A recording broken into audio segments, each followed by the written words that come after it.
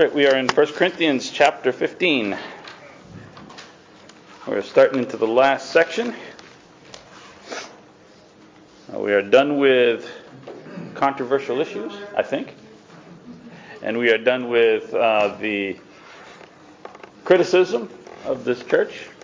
He's going to give his wrap up. As Paul does, he kind of switches to anything practical at the end and kind of general encouragements.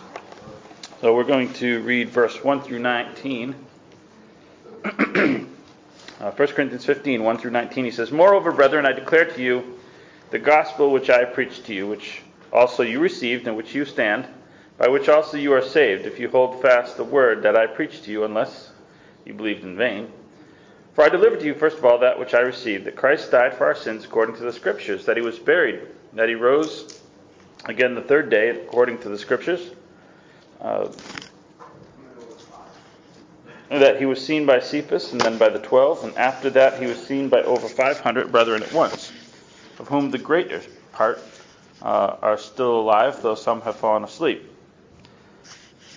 After that he was seen by James, and then by all the apostles, and then last of all he was seen by me also, as one born out of due time. For I am the least of the apostles, who am not worthy to be called an apostle, because I persecuted the church of God, but by the grace of God I am what I am. And his grace towards me was not in vain, but I labored more abundantly than all of them. But not I, it was the grace of God that was with me, and therefore, whether it was I or they, so we preached, and you believed. Now if Christ is preached that he has been raised from the dead, how do some among you say that there is no resurrection of the dead?" So I guess we are going to do a little criticism, but if there's no resurrection of the dead, then Christ is not risen. And if Christ is not risen, then our preaching is empty, and your faith is also empty. Yes, we are found to be false witnesses of God, because we have testified that God raised up Christ, who he didn't.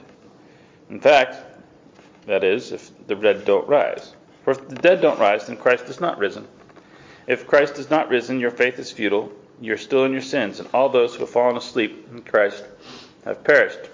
If in this life only we have hope in Christ, then we are of all men the most pitiable. So there is some criticism, as I say, but it's not, you guys are doing this to each other, and some of the harsher things that he's gone through and talked about, but there appears to be, this is directed at a small group, and we'll talk about who that might be. But for the most part, Paul is leaving correction and going on to some general encouragement. Why the topic of the resurrection specifically? That's pivotal to Christianity. Okay. If you don't believe he right. rose, actually died and rose, right. There's no sense in okay. Yeah, it's what everything hinges on. I think when you're trying to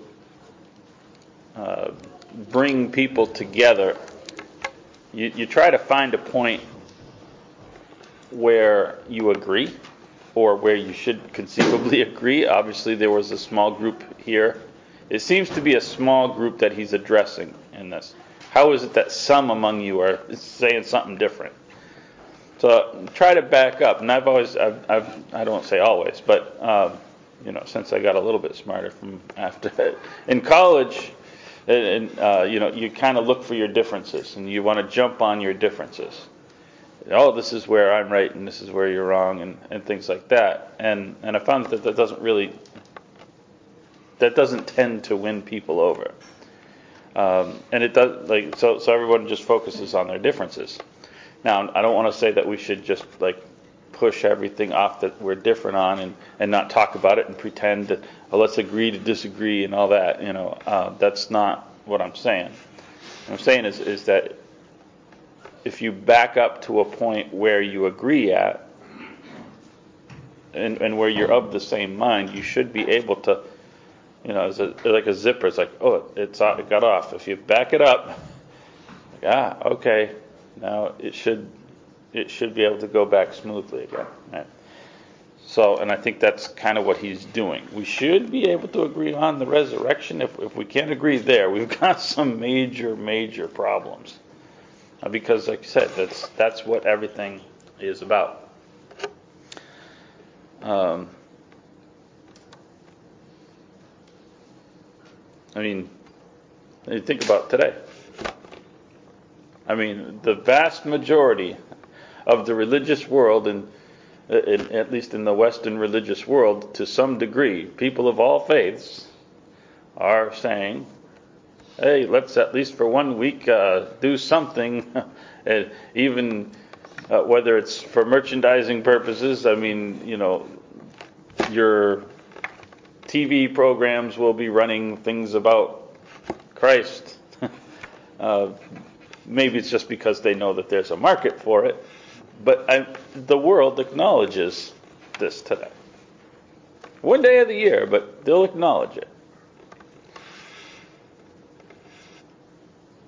So,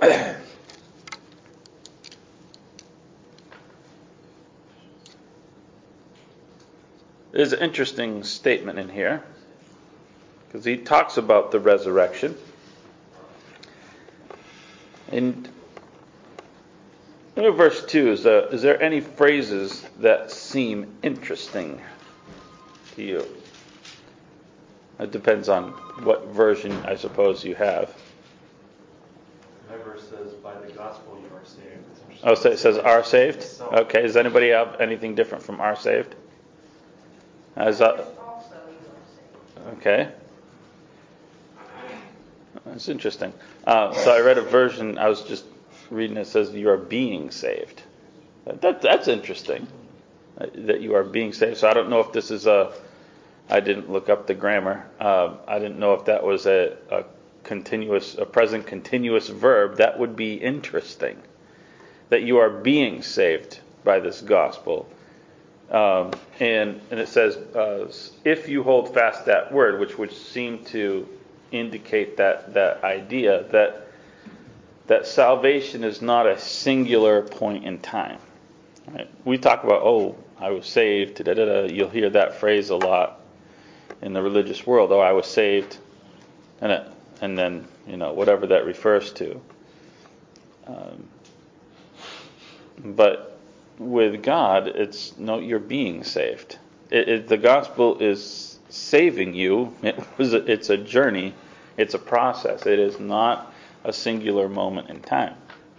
And it's going to be the resurrection of Christ and the things that surround that are the crux of that process. You can't be a part of this process if you are one of this group that is rejecting something to do with that idea. It's interesting too, because although I believe that you are saved, it also lends the idea that you can fall out of that. Correct. As well. Right. It's not a guaranteed once saved, always saved. Right. Once saved, always saved dies in this verse. Because even if that's an incorrect translation about you are being saved, the next phrase kind of clearly says, listen, it's only if you hold fast. So that puts a condition on it, and it makes it not sure if you now there's Romans is clear, nothing external can separate you from the love of Christ. In those lists, nothing is listed about things that you can do to your own salvation. Those are all external things. Look, the once saved, always saved should apply. Then why would they put all those verses in there about the fruit of the Spirit versus? Right. Why would we have a Bible? Right. If our New Testament should be about 3 verses long. There shouldn't be conditions. There shouldn't be instructions. That should not be. That's all extra credit, really.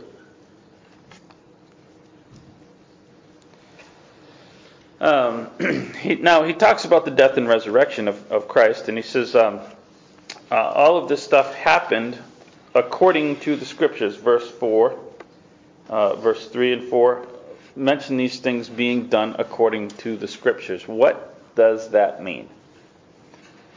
Or what possible things, plural, can that mean?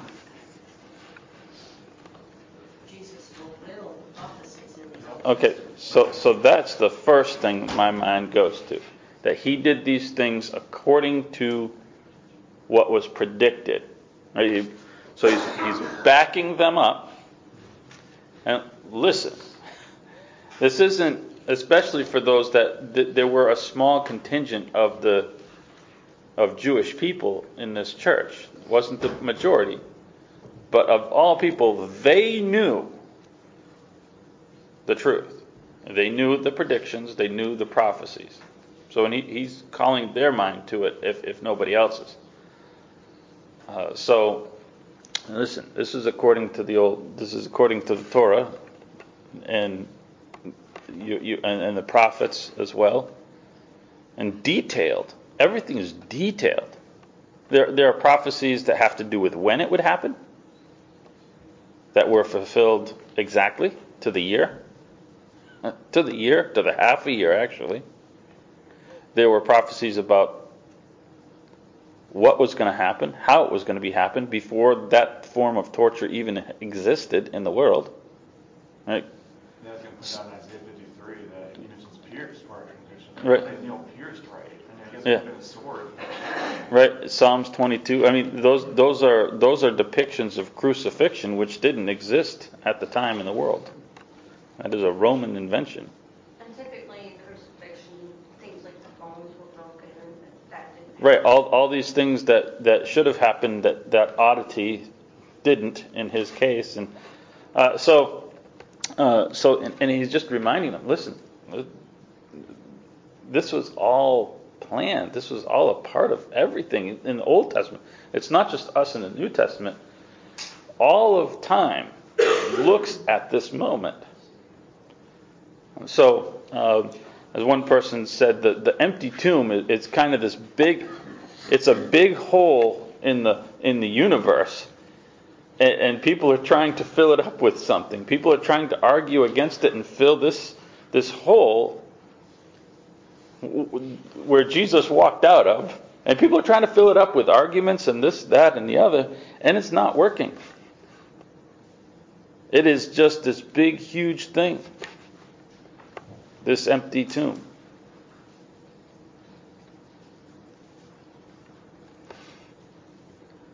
So it's in accordance with the Scriptures. What else does it mean, I suppose, that it's in accordance with Scripture? His death and resurrection. How else is it in accordance with Scripture?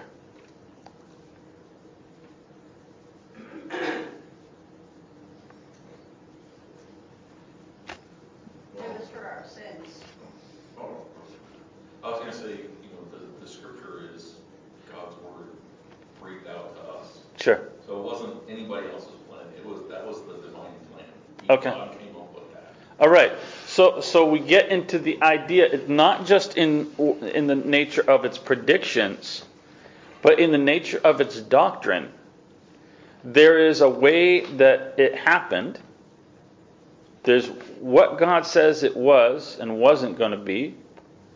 Right? All of the stuff about God's kingdom. Christ set that up. People tried to make it something else. He says, no. This is my kingdom. This is the way it is. Right? And so the death and resurrection, you cannot make it something else. Right? And so here's people, or a contingent of this church is trying to turn it into something else. Maybe they couldn't wrap. Some people maybe weren't there. We're getting to that age where people weren't there from the beginning, and that's going to be a part of this text. And so you have, a hard time believing certain things.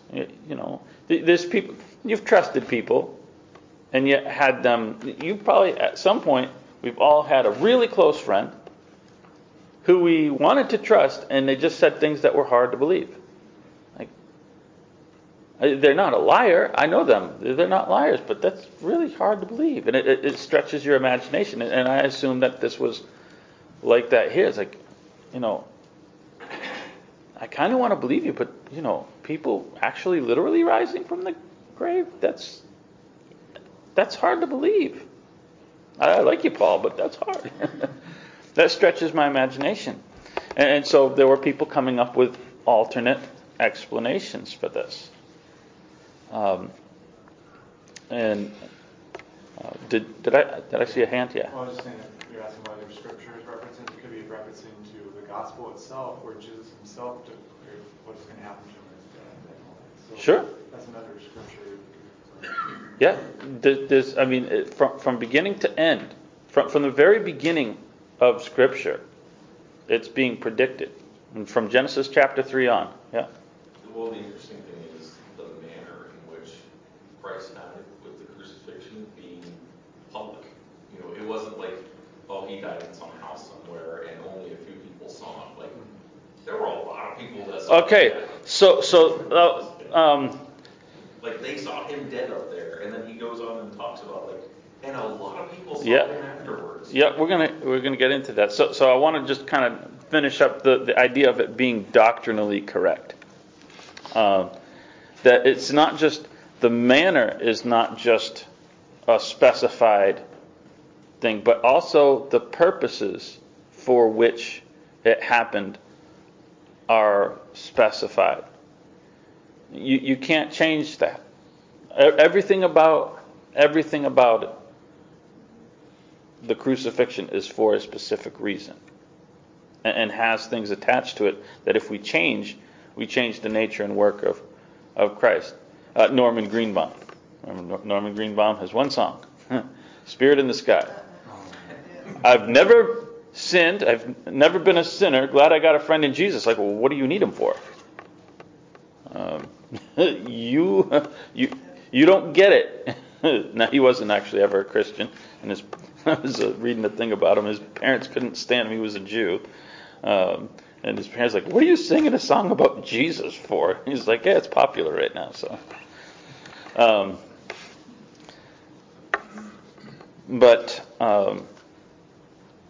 if you're not a sinner, you don't need Jesus. Jesus came in accordance with Scriptures. He came for a reason. His death is for a reason. So I want to get to the appearances. First of all, who's Cephas? Okay, we all assume that that's Peter, right? I assume it too. There are people that claim that is not the case. And one of the things that we have a problem here is a problem with math. Who does this say he appeared to? 12.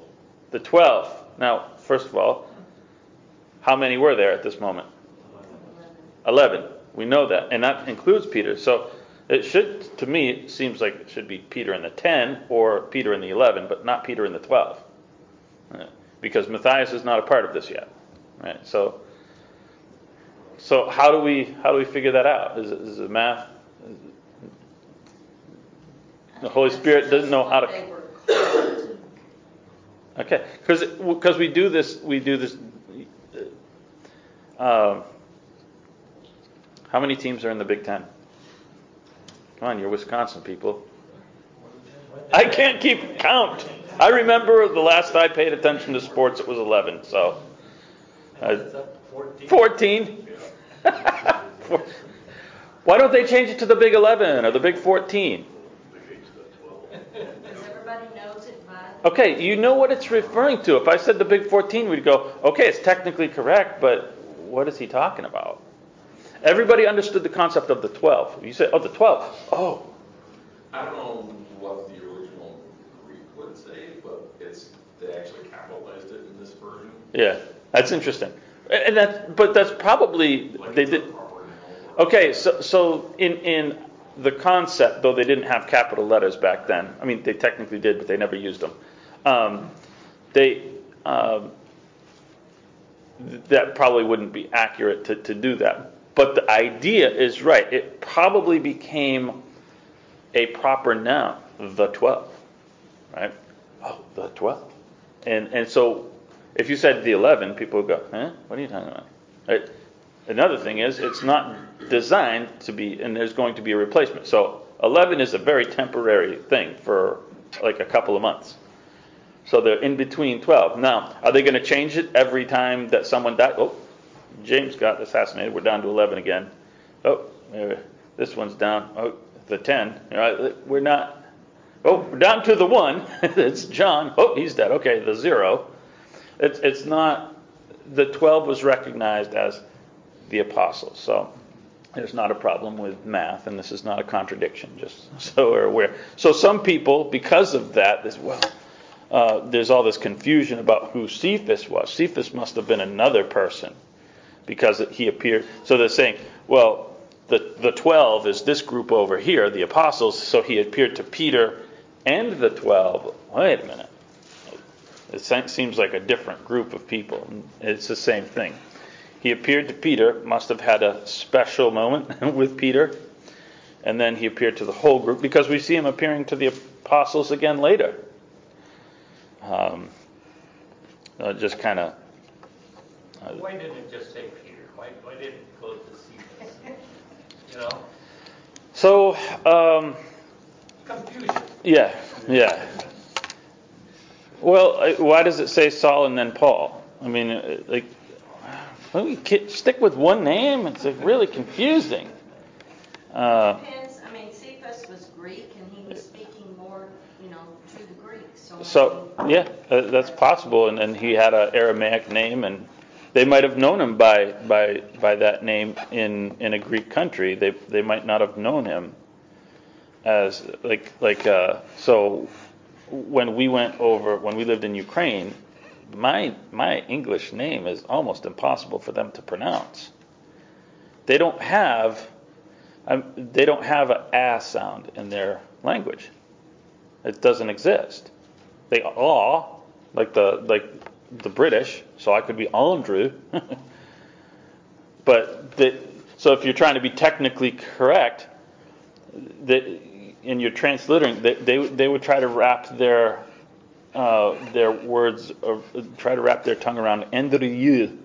Like they're trying to, but you can't say that, so they just call me Andre.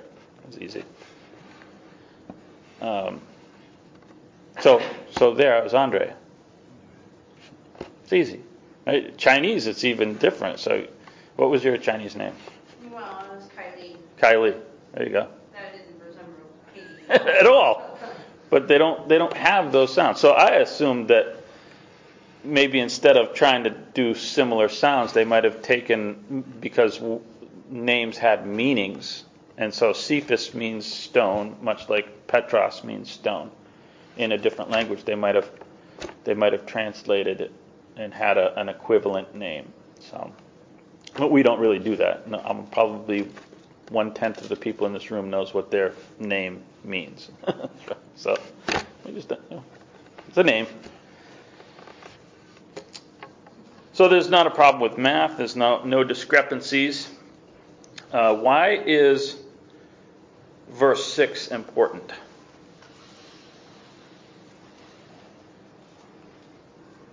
And we started into this discussion. He already hit on it. This wasn't a secretive thing that All nobody right. saw. Okay, there's a couple of things about this verse that are important.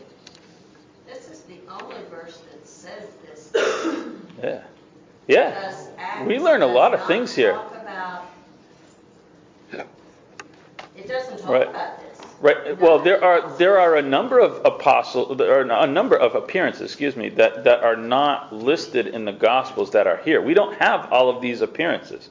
I don't know where. I'm trying to think. I don't think we have in the Gospels Jesus' specific appearance to Peter by himself. Right? We have the upper room without Thomas. That's not listed here. Then with Thomas. So we have the one with the women. The women aren't mentioned here. The men on the road to Emmaus aren't mentioned here. So we have ones that aren't, and we have this thing that 500 people Now that's interesting because how many people are in Jerusalem? How many faithful people right after his death are in Jerusalem? It's the Passover, so there are probably a lot still there. Well, we have a number. 120? How's 120 in Jerusalem? So where did this happen? But that was Pentecost. That was Yeah. So this was after. right. But it says that they were gathering. They were regularly gathering in Jerusalem. It says many have fallen asleep. Yeah. Well, this is by the time that he speaks. By the time he writes this, around 60 AD, and it's the minority. So the majority is still alive. So likely this is Galilee, where he does this appearance. And so it appears that there were more than 120 faithful people, still a small number of the thousands and thousands of people that followed him everywhere. But so likely this is in Galilee, and we saw where we see him walking by the seaside. Remember, they're fishing. He comes by the seaside. So that's probably that appearance. So the first appearances are right there in Jerusalem, right in the upper room. But likely things transition to Galilee for the remainder until they come down and he leaves from the Mount of Olives.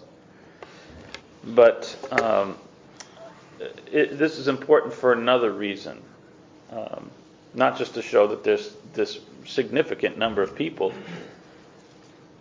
but he does something that I think is important. He details, he's like, listen, they're still alive. Why is that significant? The key eyewitnesses. Okay. It's not just the 12 that know about the story. Okay. They're current eyewitnesses. They're still alive. It's like, check my references. Right? You can. They're still around. This is not just me saying this. This like the majority of a group of 500 people at one time. That must have been a fairly public deal. And not only the adults, because the adults, as Katie said, may have fallen asleep. Yeah. If they had kids there. Right. So there might have been. Kids were still Right. There could have been like teenagers or whatever, or younger people. We're still about 25 to 30 years out from that event. So there could be some that were younger that remember that as a younger person that are now in churches. So and it kind of also suggests that they're still faithful, doesn't it? If you're given those as references, it's like, are your references current here? Oh, they don't believe in it anymore. I'm not going to probably give those references, but he's like, listen, they're still alive. I still know these people. I've met these people. So I think that's a really key verse in this chapter. Then he says, to James and all of the apostles. Okay. Not controversial, but maybe a little controversial. What does he mean? Who's James? What apostles? It already appeared to the apostles, didn't he? Right, 12.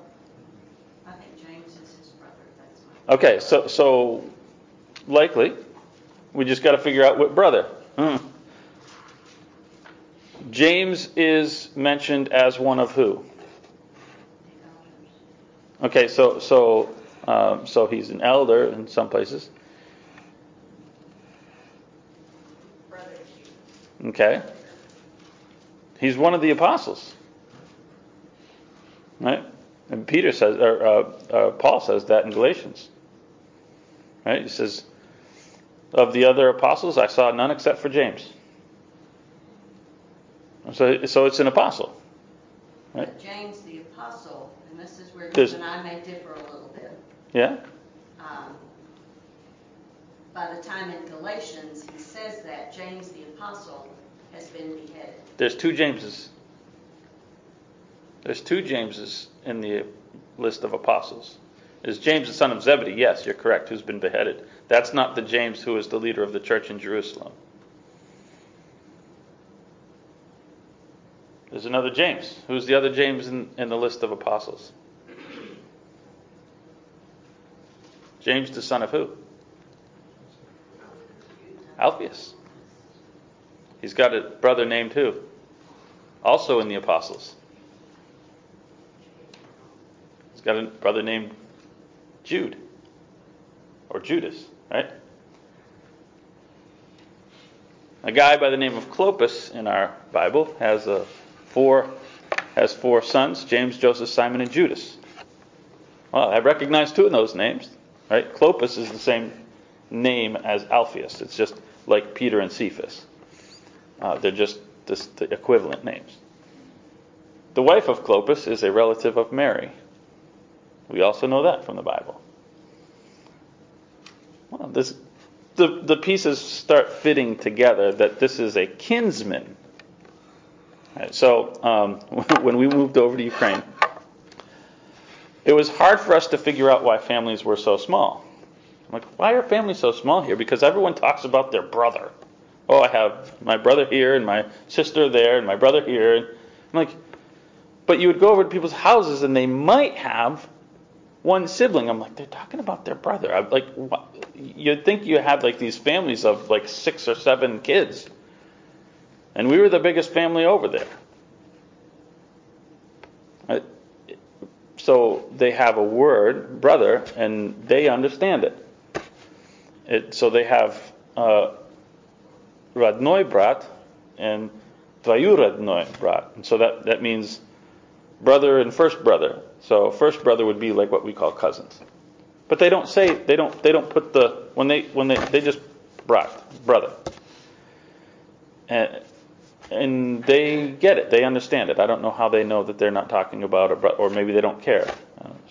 Brother or cousin, or I don't know. But to them, it's all the same thing. And that's the way Greek works also. Where it doesn't have to mean my brother Tom, my mother's son. Men and brethren. Right? So they stand up, same word. So it means any kinsman, even extended kind of general nationality, same word. And they can use it from one to the other. And they get the context. So, yeah. And again, this is where you and I differ, but which is stronger, brother or apostle? What do you mean? If you were going to be called something, the top level would be apostle. Mm-hmm. The one that's called the elder is never called the apostle. I don't. It's always called the elder. But again, he's not. He's called an apostle in the book of Galatians. And in fact, that's the entire point of Galatians was to talk about, much like he's doing here. In fact, Paul is referencing, and he's referenced this in 1 Corinthians, his equality as an apostle. And he says, listen, when I came up to Jerusalem, I wasn't subject to the apostles. So he goes straight to the absolute top to compare himself and say, listen, I didn't even need to talk to these people. I was given this by God. I went straight, and I didn't talk to Peter. I mean, I met him, but I didn't really sit down. I wasn't instructed by Peter. I wasn't instructed by James. I got my knowledge from God. And here, I think to the point here, he says, listen, he does so. He's not being vain, because what does he say about himself here? There's one more out of you, sorry. Yes. Okay. So he it almost sounds like he's being proud when he says, listen, I worked harder than all these other guys. Right? He's still referencing again and again and again. He's referencing the apostles specifically because of this thing at the beginning, all of this competition. This all goes back to the first chapter. I'm of Paul. I'm of Apollos, I'm of Peter, right? And so there's all these different things. And listen, I'm not less, not greater. In a lot of ways, I'm worse because I did what? I persecuted the church. So guess what I've had to do? What did he have to do because of that? I had to work harder. Why do you suppose he had to work harder? Can't have a reputation. Yeah. Big reputation. Well, Peter had a little bit of a reputation. He's kind of a loudmouth that doesn't stick his foot in his mouth all the time. But that's a reputation you can get over. Walking into a church where you put like so-and-so's relative in prison, that's a hard reputation to get over.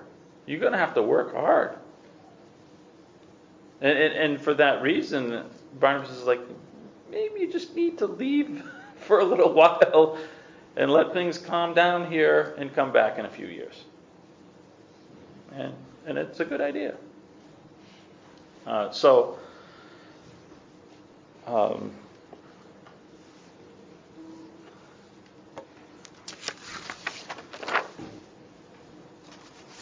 we talked about Paul being untimely born. Let's be a little bit more specific. How was he untimely born? Not just that he came later, but what specifically? Yeah. He was made an apostle after Jesus' death. Oh yes. So he wasn't even. I mean, he was probably almost certainly in Jerusalem to observe Jesus. There's no question. He was in Gamaliel's school. I don't doubt, and he was there for all those Passovers. I guarantee it. He's a Pharisee of Pharisees. He knew. He might have been a younger person at the time, but there's no question he knew or had seen Jesus. But not in the way that would have qualified him to be an apostle. When Matthias was picked, what was the they got it down, they narrowed it down to 2. And what was one of the biblical requirements, or what they believed was the scriptural requirements? They had to have been with Jesus. From the beginning. So he wasn't with Jesus, and certainly not from the beginning. So he's untimely born. He's an apostle's directly called and said, I'm appearing to you now. I'm going to appear to you now. And you're going to fulfill the requirements this way. So,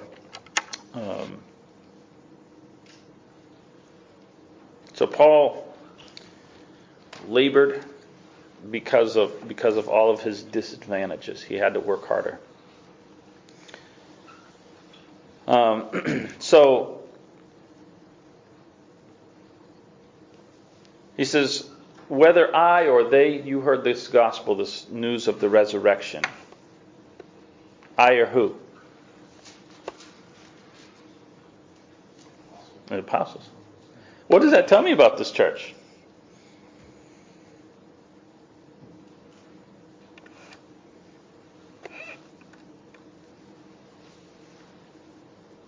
They're not all from Paul. They're not all disciples from Paul. Some of them might have moved here from a different place and they had heard it from Peter. This would start suggesting to me why there's these competitions, you know. Which, at the very beginning of this book, Yeah. Apollos and all Right. the different ones. Yeah. You're kind of partial to the people that taught you, aren't you? You can. Yeah, but I was taught by so-and-so. Yeah. And he's also emphasizing the unity of the message that's being preached by him and the apostles. Yes. So it doesn't matter who you hear it from, whether it's them or it's me. Right. This is what we're preaching for. Right. That's actually important. We're going to get into that. We don't have time to get into that, but that is an incredible point. Because there are ideas out there that Paul and Peter preached different gospels, which would seem contradictory to me, but that's a view. And there's a reason for it. So the reality is that the messenger is not really that important, just so long as the message is the message. it didn't make a difference if Paul preached it to you, or Peter preached it to you, or Apollos preached it to you, or some guy that was nobody knows their name preached it to you. If it's the gospel, it's the gospel. So who could this be referencing? He references this group of people that could be saying that there's no resurrection. Again, a minority. Who could that be? Okay, so we've got two right there. So we have Sadducees. Who are the Sadducees? They like the Pharisees, but they didn't believe in the resurrection. Okay, so who primarily were Sadducees? There's a group of people. The priests. It's a minority. Where are the priests at still? They're in Jerusalem. So this is likely not. But that would be one group that could be. Maybe there's one guy that's traveled and kind of influencing things there. But, with a past who's kind of become a Christian sort of. I don't know. That's possible. I don't know. So there's another group. You mentioned who? The Gnostics. Okay, so the Gnostics is another group. And they're really basically starting. They're not a big thing yet. They're more late. You'll see Gnostic ideas when John writes, in the later part, and even the last bit of Paul's writings. 1 Corinthians is still fairly early. We're talking like the 50s, late 50s for so probably not the Gnostics yet. But I'm not. There were those ideas starting. So there's a reference, and we'll close here. Acts chapter 17. If someone wants to read Acts 17 verse 18, because I kind of that's the way I was thinking was might be the Gnostics, but I read something interesting and pointed to this. A group of Epicurean and Stoic philosophers began to dispute with him. Some of them asked, "What is this babbler trying to say?" Okay, and what was he talking about in Acts?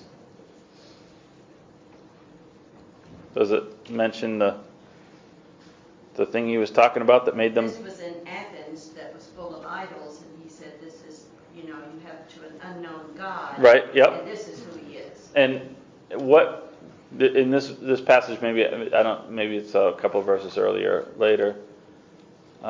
It references the doctrine that he was teaching that made them go, "This guy's crazy."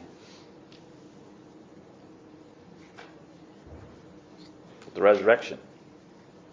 No, Athens is about 50 miles away from Corinth. We talked about this at the beginning. Remember, in chapter 2 or 3, he's ripping on two different groups. He says the Jews seek a sign, and the Greeks seek wisdom. Right? They were into their philosophy. So Epicureans, which Acts mentions, were people that they just thought you live for today. Everything is just experience your world around you and enjoy that. So to them, the afterlife was pointless. And the Stoics were subdivided into two groups. One of which was almost pantheistic. That was like when you die, you kind of become a part of the the force kind of a thing. I don't know. It's kind of weird. Acts 17:32. Oh, okay. It's way down. So. About the resurrection from the dead, some of them sneered. Okay. So it's later on. So I was thinking it was in the same verse there. But so you have 3/4 of this. If they're still into their philosophy that they've brought in. It'll be that which ends up becoming a part of this combination that produces Gnosticism down the road. That would explain this small group. There's still a small group of people apparently that are still holding on to their education that we learned, and we can't give it up because I don't know, maybe they had invested money in a degree in Epicurean philosophy or whatever. I don't know. But so some people can't give up what they've learned. And that's sad. But it's we'll get into next week. We didn't get into it this week, but the point of the resurrection and the implications of rejecting that there are far-reaching implications. So we're going to dismiss.